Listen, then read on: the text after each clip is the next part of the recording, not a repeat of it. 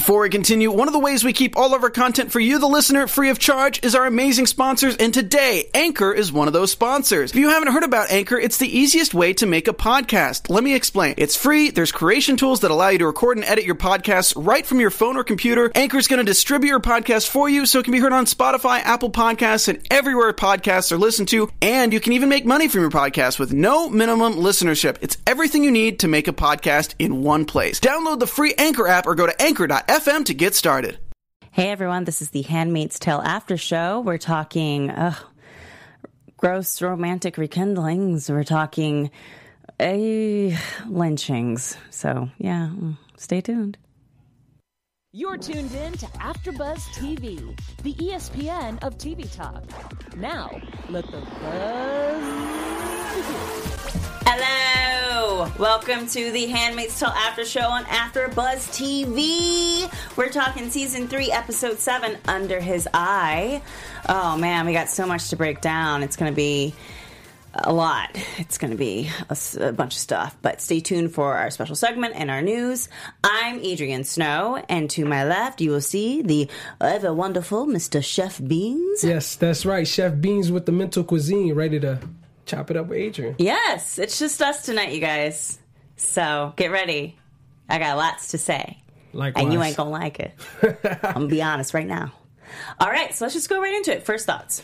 My first thoughts, honestly, I went straight to the aesthetics. Like, I like how they really shot this episode with the colors and the drama, everything like that. I felt like it was a very seemingly dark episode towards the end, but I purposely wore this bright shirt to brighten it up because I'm just not going to let the episode get the best of me. How'd you feel?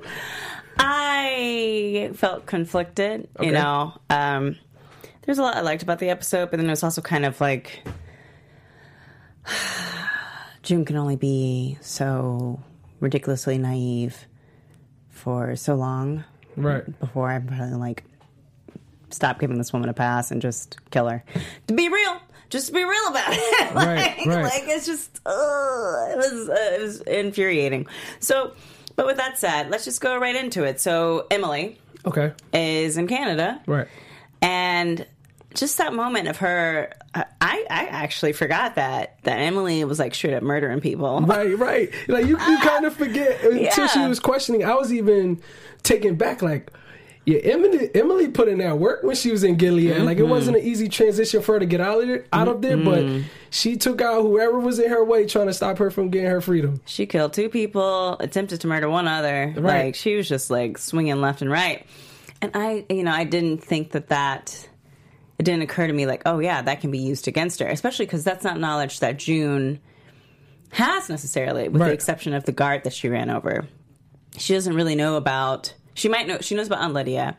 No one knows about the wife and Miss. Oh no, I'm blanking on her name. Oh no, Spider-Man's aunt, but she's whatever. In the chat, if you know who I'm talking about, the actress who played the wife, who I love, but I cannot for the life of me think of her name right now. Please let us know. You forget that she's killed all of these people, to basically.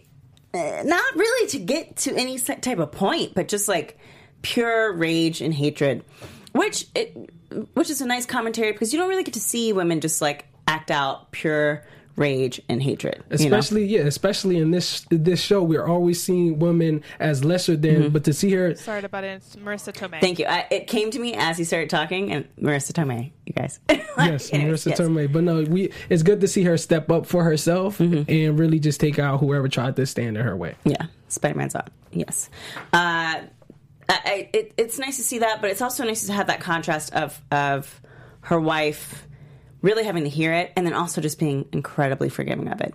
Because when there's that moment when they ask, is there anything that in the eyes of Gilead would be seen as you going against the law? And she just hesitantly said yes, because she would have to talk about the fact that she fell in love with somebody there. Right. And that she also had to deal with being female circumcised or mutilated, one and the same. And that's not something that maybe she's quite ready to reveal to her yet. And so it was such a heavy scene, and they played it both so well, of just like that kind of undercurrent of when you're in those types of situations, you do go through trauma, and you do have to do things that you wouldn't do. Right, and her wife is being completely understanding and empathetic, but as much as Emily can try to explain what that went down, it still wouldn't give an accurate depiction of the trauma that she gained from being in this horrendous society. Yeah. Yeah, and so with that, we also have that moment that she gets to have with Moira, where she talks about, you know, she admits, like, yeah, I killed a wife and nobody knows about that, and they brought up how I killed all these people. And then we get a confession from Moira as well, where she goes, yeah, I straight up killed a man in his sleep. Not because I had to, just because I wanted to. Right, because it brings out the darkness in you. We're seeing the darkness get brought out of everybody, but what exactly do you expect?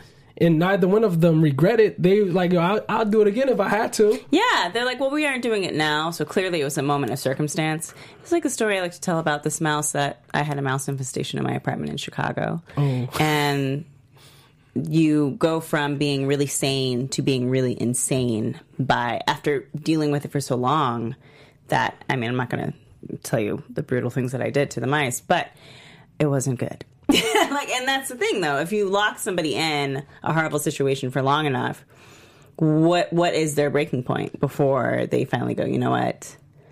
I'm going to stomp on a mouse's head. Right. I mean, it's kind of like what they do with mouse, like what I've seen in other shows, you know, like they put the mouse inside a bucket, heat up the bucket, and the mouse only way to get out the bucket is through someone's stomach. And I think that's a perfect metaphor as far as what happened with them.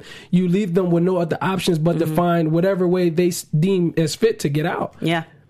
And to also to relieve the pressure. So I'm not condoning murder anyway. I'm also not condoning stepping on mouse's heads. But I think that for them it was, I need to relieve this pressure. I'm full of rage. This woman is horrible to me, so I need to stab her in the back. You know, this man has just raped me for who knows how many times, so I'm going to kill him in his sleep. This guy represents everyone that oppresses me, so I'm just going to run him over with my car. Right. And that, I'm not condoning it, but I definitely see why people get to that point. And you can see the rage even still come out when they started protesting. How now they're in this seemingly free country, but now the country is in cahoots of these people who just had them, you know, trapped, like incarcerated. So I think that was even very telling as far as like the rage from the other protesters wasn't as furious as their rage, because they're slamming doors, very brave, but you can see they were willing to take whatever came with them being this aggressive. I mean, and also I think, if you think about it, having to go to jail for a day is nothing compared to what they've already been through. Right. So it's like, well, I don't have a problem getting in your face and slamming the door, because the worst you can do to me is not nearly as bad as what I've already experienced. So is there any comments in the chat? In the chat, not really. Someone says, don't be left at Albuquerque. Said, don't be mad at Canada. Next door are a bunch of religious wackos, and I'm not going to say everything, but Gilead has used some of their own territory, like the colonies. So it's not necessarily, I don't think they're mad at Canada. I think that they believe that Nicole should be entitled to the same rights that they're entitled to as a refugee. And like, just like you wouldn't, well, in normal societies with people who respect human life, you don't send back or, enslave or jail people who are seeking asylum from horrible circumstances.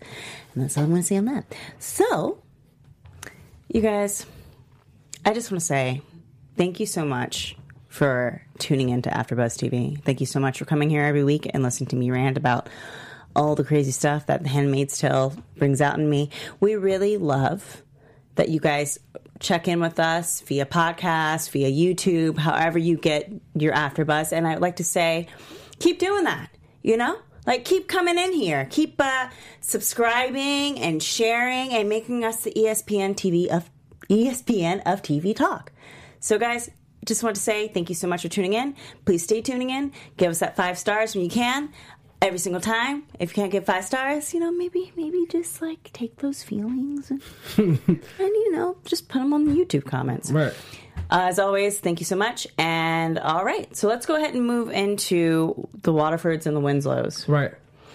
So with the Waterfords and the Winslows, I feel like Mr. and Mrs. Winslow are on the same page as far as converting the Waterfords into whatever plan that they have. Because you can see Fred is in a situation where he clearly doesn't have the power in the situation, but Mr. Winslow is kind of like pushing him in the direction like, okay, you led this, but now let me lead my own agenda. To where Mrs. Winslow, she's showing Serena the house, like, this could be yours, this could be your society. And we're seeing the glare in Serena's eye as far as her even wanting to work on the relationship that she has with her husband. So she's trying to just figure out this new society that could be hers or new lifestyle, because what else does she have to live for? Yeah, that was gross when they were walking through those people's house. No, very gross. It's kind of like you could tell whatever they did, they got the last people out and they didn't even, refurnish it. Old laundry still there. Like, those poor people. Poor Phoebe. Phoebe, I hope you made it out with your family. Right. Like, they just had to take everything and go. And for them to just be able to walk through it so casually and envision their future was kind of infuriating for me. I think the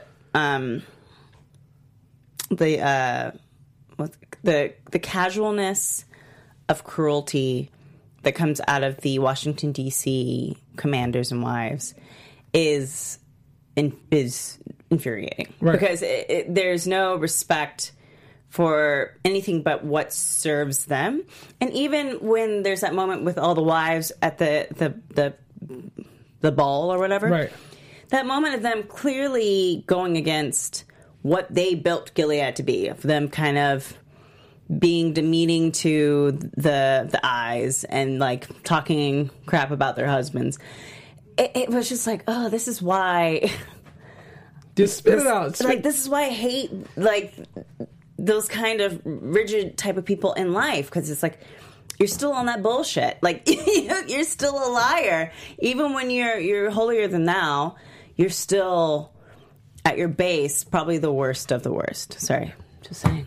Right. And then we have Fred just saying whatever he needs to say to make sure his girl doesn't, explode, even if it is manipulation on top of manipulation in every sense of the way. And I'm not even going to say it's sad, because I don't even feel bad for Serena anymore, but you can just tell everyone has their own motives to whatever it is that they're trying to get across. Yeah. And also, you can also tell that Fred he's such a good liar for people who haven't been watching 3 seasons of The Handmaid's Tale outside of the box. Like, that switch he makes when he decides to lie to Serena and say that he's going to fight for them to get Nicole back, even though everyone's telling him to wait. It's like, well, that's clearly a lie. Like, the way his face changed, the way everything transitioned, because he just wants to get what he needs. Right. It's no longer about serving the best for Gilead. It's no longer about being the best husband to Serena. It's just about power. And how power corrupts abso-fucking-lutely. So, and that even with Serena, you get that sense that the way she's behaving is because she has the power to do it. It's no longer about Nicole. It's no longer about her safety. It's simply about the idea of being able to have something that you freely gave away. Yeah. But to be like, well, I can have it back, so I might as well go get it back. Right. Versus, you could literally just go, I mean, this is gross to me, but you can literally just go and get another handmaid and get another eye and do it all over again. But you can tell she felt empowered once she opened up to her husband as far as like how she felt about Nicole being in Canada and her husband taking action as far as getting Nicole back. That was like a breath of fresh air for her, because for 2 different seasons or the seasons prior, she never really felt like she was being heard, especially from the higher ups. Yes, she can say whatever she wants to the handmaids, but I feel like this empowerment is something that she's trying to get used to, but also have something to live for if the idea of Nicole is more realistic. And I mean, her husband feeding her bullshit, she's accepting it. Or receiving it, you know what I mean? Like, oh, I can potentially get my daughter that's not my daughter back? Yeah. Cool. I also think that if they're trying to sell us this love story of Serena and Fred, I need them to stop. because I don't care. I don't care if they're falling back in love. And I don't believe it. I don't care the longing looks. I don't care about any of that. The only thing I really cared about with them this episode was like, God, I love the color teal, and this is so frustrating because it's such a beautiful color on all of them, but they're all horrible people. So. Yeah, they did an amazing job at the color selection. Oh, yeah. And how they shot it, everything. Like, I was at all during this episode, aesthetically, like I said earlier, just how they shot it. Mm-hmm. So there's also that moment of Winslow, Commander Winslow and Commander Waterford, when I know they want to hint at Fred going through a type of sexual harassment or a sexual assault eventually. But it also seems to just kind of be poorly done. What do you mean? Poorly done? Like, do you think it's not believable? It's not that it's not believable. It's just that it's a little, I think it might be a little too on the nose. Okay. Like the intense, like the face-to-face interaction, like physical. As someone who has through her life been sexually harassed, I can tell you that there tends to be some, and this certainly isn't the case for everyone, but there tends to be an awareness of your surroundings and like the swiftness of how it's done. Like in Gilead, two men, even if he's grabbing him aggressively, but getting that close to his face in a public space, I think that would be a little telling. And, especially in Gilead where any type of sexuality is a no-no. Like, right. You can't even have sex as a commander and wife. Like, it's frowned upon. They only want you to have sex to create a child. Right. So it just seemed like it pushes it to kind of, like, make you aware, like, never forget that this is what Winslow's after. But that's just not... Do you think it's overkill, kind of? It's a little... I mean, they're not doing too much with it yet, but it's a little overkill. It's a little unbelievable, the way that it's going about. Like even Fred, when he was sexually assaulting and harassing Offred or June, was savvier than Commander Winslow, and I would expect Commander Winslow to be savvier than Commander Waterford. Like, he has been pretty. He has been pretty aggressive. I thought the scene when they were like very close, I wasn't sure if he was about to sneak in a kiss or something. But I get what you're saying as far as how it might be. Especially because it's a public setting, right? Like if it were something where it was like in the village, his library or something. I understood, but like in that public setting, okay, I'm with you. That's why it's just a little too on the nose. Like we get what's happening, we know what's going on, and there's a way that it's done. In public, that's even creepier because it's the intention behind things versus just making it so obvious. Right. Now I understand. Someone in the chat said, I thought I was dead off with the predatory harassment from Winslow to Fred. And everyone's on the same page as far as that. Like damn, just kiss him already. But like you said, it seemed a little forced. It just seems a little forced. It's just... And not to say that those things don't happen like that in real life, but it's not quite like that when that does happen in real life. Like, and someone, LaShawn Bennett said, but maybe that was to show his power over Fred. Like maybe. Even in this society, don't forget who's in control. Yeah, and the way that it can happen between two men is totally different from the way it's going to happen between like a man and a woman or a woman and a woman. So it could be. That's true. Right. So, any final thoughts on the Waterfords and the Winslows? The Waterford, like I said, I feel like the Winslows are on the same page as far as like let's manipulate them. We don't know what their objective is yet, but as far as the Waterfords, I don't know if the producers are trying to say like, look, there might be a potential spark coming again. But I'm good off of it. I really don't need to see that. I'm cool off of that spark. And even somebody else said like, man, he cut her finger off. He better do something. He cut her finger off. And then he did the monologue he was going to do for his apology to a Jezebel. Like, there's no redeeming Fred Waterford. May he drown in that river. Right. All right. So, June. Right. Is it me or has June been very bold this season? Like, it seems like she's been very stupid this season. Yeah, stupid. That's bold / stupid. Like, just doing whatever the hell she wants with... I don't know. I just feel like she's not... There's no reason to trust anyone... At this point. Like, what's wrong with you? And the lack of savviness, even with the interaction with Frances the Martha in the grocery store, was so sloppy. And so, like, you clearly know that Off Matthew is not to be trusted in any way, shape, or form. You should never do anything in her presence. Right. No matter how safe you might feel. Because she let you know what side she's clearly on. Yeah. And even when she was talking to, I can't remember her name, but the other handmaid, when they did the scene when they were pulling the vegetables, like, that was savvier. Because for all appearances, it doesn't look like they're talking to each other. Right. But it was so clear that these women were having an interaction, even if they are in the freezer aisle or whatever, the refrigerator aisle, that it was very overt that some sneaky shit was happening. On. Yeah, absolutely. Because why would a Martha and a handmaid have any reason to talk to each other if they don't live in the same building to begin with?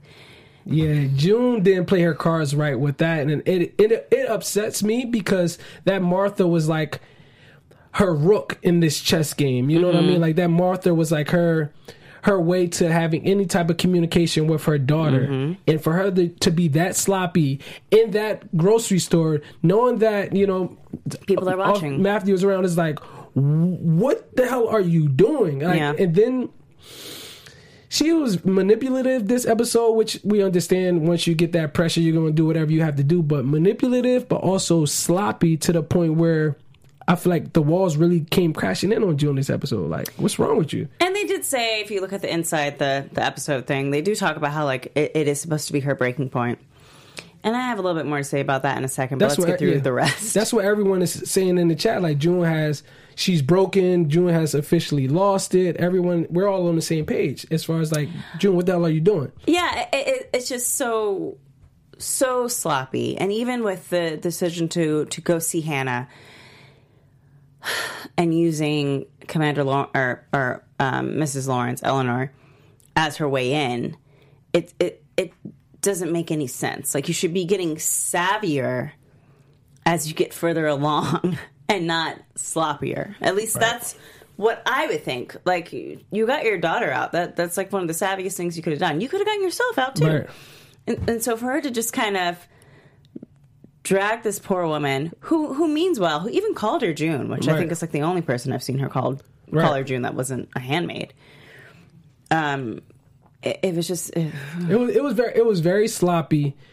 She's very desperate up to this point, and when they actually got to the school, like that, seeing her hearing the voice and everything like that, it was sad. Like, you know, there are people around who can see you acting a damn fool. Yeah, like, you're in the wrong. Like, this isn't. And you're not free. What's your plan? Right. Like, you go to the school to what? And then what? Just to see her? And then what? Yeah, like, it makes no sense. Like, especially when you know that they know that you're going to do whatever it takes to get after her. You have to be so much smarter than that. So, everyone's saying the same thing. Want to go for a walk, crazy lady? Like, June, everyone's saying June was a fool. She lost it. I hope June doesn't snap like this before, but I kind of foresee it. Like, everyone's saying, like, June doesn't have her shit together. Like, her marbles are completely lost. And I honestly thought that a guard was going to come up to her. Like, as frantic as she was acting, it was a very sad scene as well. Yeah. Not as sad as the scene we're about to get to. Right. So, Frances Martha. Let's get to it. Is hanged because Off Matthew snitched. Snitches get stitches, as we're going to see in the next episode.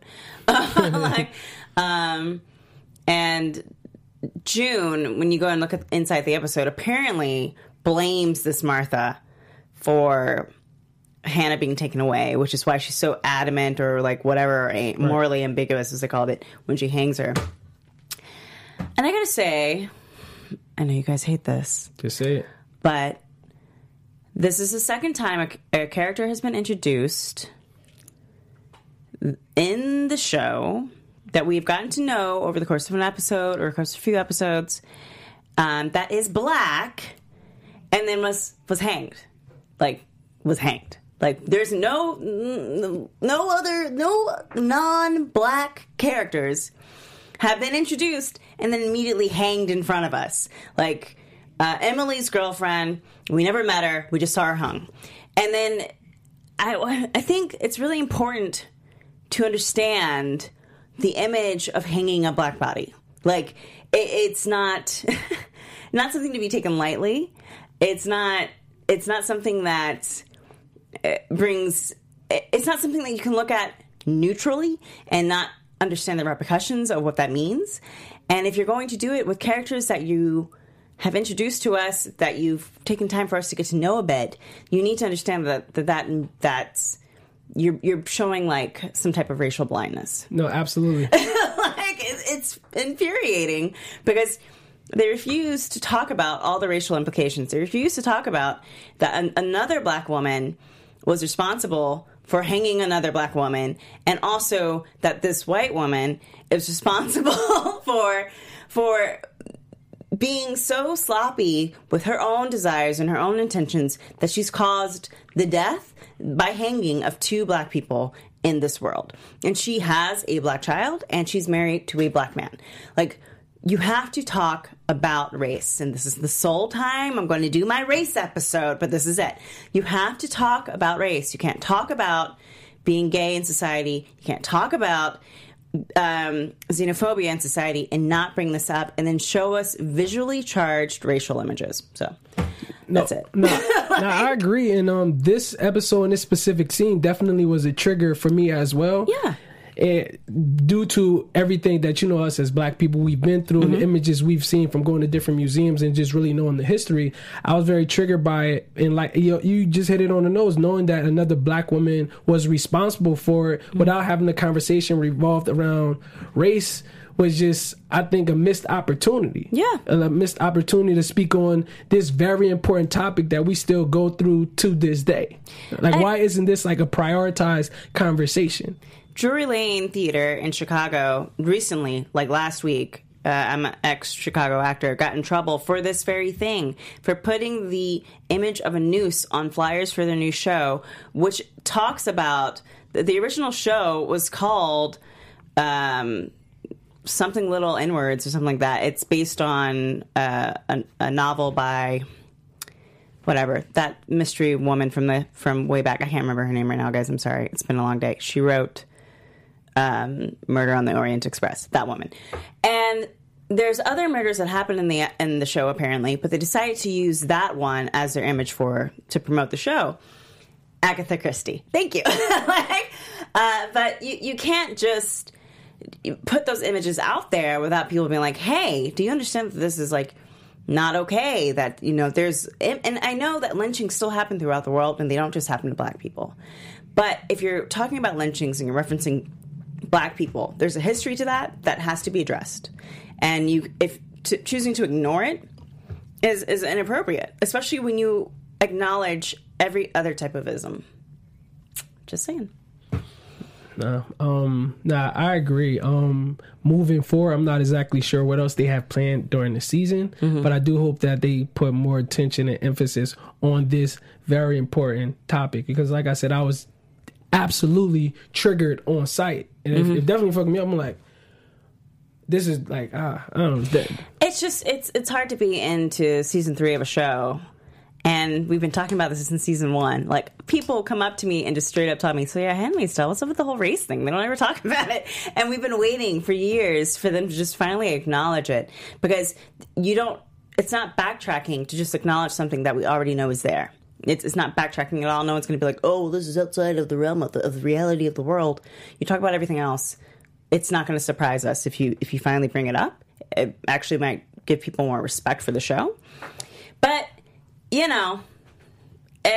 maybe you should have more people of color in your writer's room. I'm just saying, maybe you should have more black people there.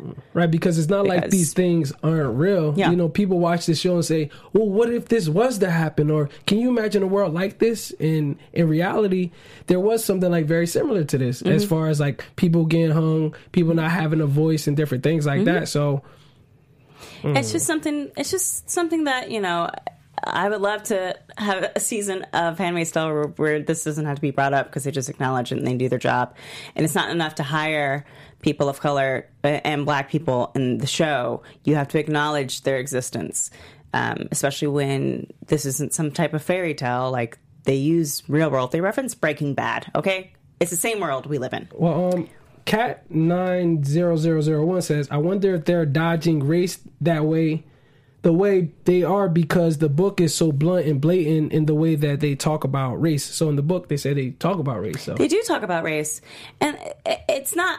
It doesn't sound like they're dodging it, because the book does acknowledge it and deals with it in a way that kind of removes that experience away from June and from her experience. It's just cowardice at this point. It's a refusal to bring that into the world because you're cowards. And I love The Handmaid's Tale, and if you want to hire me, I'm going to be like, can we talk about race? But at the same time, it's cowardly to not acknowledge one of the biggest systemic ways of people have used misogyny and sexism. Racism encompasses all the isms. So to ignore something where, like, even me as a black woman, I deal with all isms, you know, and the more you tack on, if I were a gay black woman, that would be another ism. If I were a trans black man, I would deal with that ism. Like, we're always dealing with isms the further you go out. And when you already start with black, immediately it's going to be harder for you. So I'm just saying. Anywho, so let's go right into the news. Right. Any final thoughts? No, we're good on June? Yeah, we're good on June. I just want June to do better. But as far as news and gossip, Serena, who's actually... I always struggle with saying her name. Yvonne Strahovski. Yes, Yvonne Strahovski, Kate Blanchett, to star in Australia's TV drama Stateless. Stateless is a 6-part drama series for the Australian Broadcasting Corporation. Will focus on 4 characters whose paths cross when they are caught up in Australia's immigration system and held in one of Australia's desert-based detention centers. The characters include a flight attendant fleeing a cult, an Afghan refugee, and down-and-out Australian father, and a bureaucrat entangled in a scandal. Also, we have a picture that introduces The Handmaid's Tale, Christopher Maloney. It's coming. Yes. And we talk about how he transitions into Commander Winslow and how his presence is so strong in this episode. And we talk about, you know, like closet gays and how power plays a big part in that. It does. Yeah, definitely. And it's great to have Christopher Maloney. I wish he were more like Bradley Whitford's character and for the people, but oh well.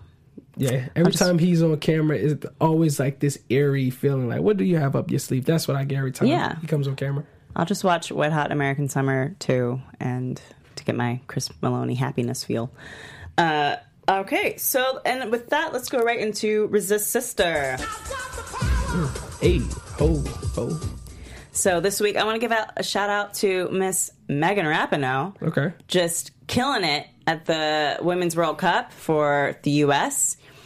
She recently got into a bit of trouble for when she was asked if she was going to the White House. She said, "I'm not going to the fucking White House." She's like, "No, I'm not going to the fucking White House. I doubt we'd be invited." And of course, everyone jumped on that. Well, how dare she not want to go to the White House as a gay white woman who plays soccer? Like, clearly, you know, probably not something that Trump approves of. And so when she went to play for the U.S. against France actually has a rather conservative mindset, which is something that's kind of heartbreaking to me because I love France. And so she was booed immediately for her comments about not wanting to go to the White House. She ended up whooping that French ass. And when she won and they booed her at the end, she raised her hands up and just took in the glory of her win and her awesomeness among the people of France as they reveled in their losery. I love you, France, but what the hell? So I got to give a shout out to that because they've just been killing it. They just beat England. Piers Morgan said something nasty about them then, but she beat that ass as well. So give it up for Miss Megan Rapinoe. Okay. Let's go into predictions. Your AfterBuzz TV predictions. I mean, what you got? As far as predictions, June is probably going to put her hands on off Matthew. In some sense, we could see the rage that came out of her when she found out that she was one of the reasons responsible for the hanging, but also that's also kind of on June. No, but, definitely. Yeah. No, definitely. They both played a major part on it. And other than that, I can see Commander Winslow being maybe more aggressive. I can see him being more aggressive. And other than that, I'm not sure where the Mackenzies went, being that they found out that one of the handmaids were trying to come after Hannah. Come after their hand. Like, that's what I'm not sure. I don't even know where they went, but I'm pretty sure they're going to circle back. They might circle back. I mean, it might be she might have just lost her at this point. Maybe Nick. You think so? She just maybe he could do something about it. I don't know. I mean, they have a pretty large amount of the country, I believe.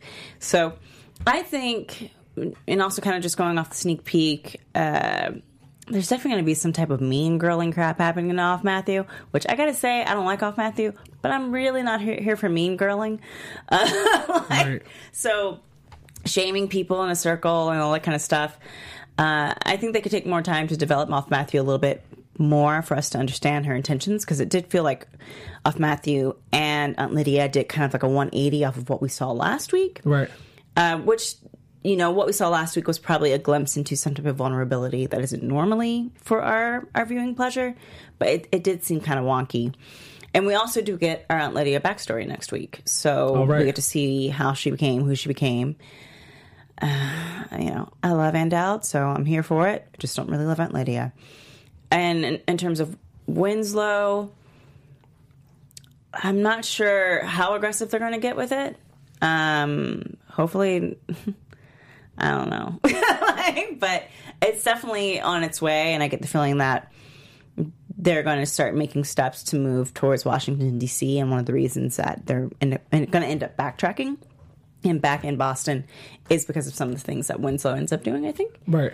But yeah, I think that's it. Yeah, he has his own plans Yeah. It's big plans. It's going to be rough. Hopefully June will just be savvier. And hopefully don't let Chernobyl and Black people this season. Just give us, just do it next season. I know you're going to do it. All right, guys. That's it for this episode of The Handmaid's Tale After Show on AfterBuzz TV. Thank you guys so much for tuning in. I'm Adrienne Snow. You can follow me on Twitter and Instagram at Miss Adrienne Snow.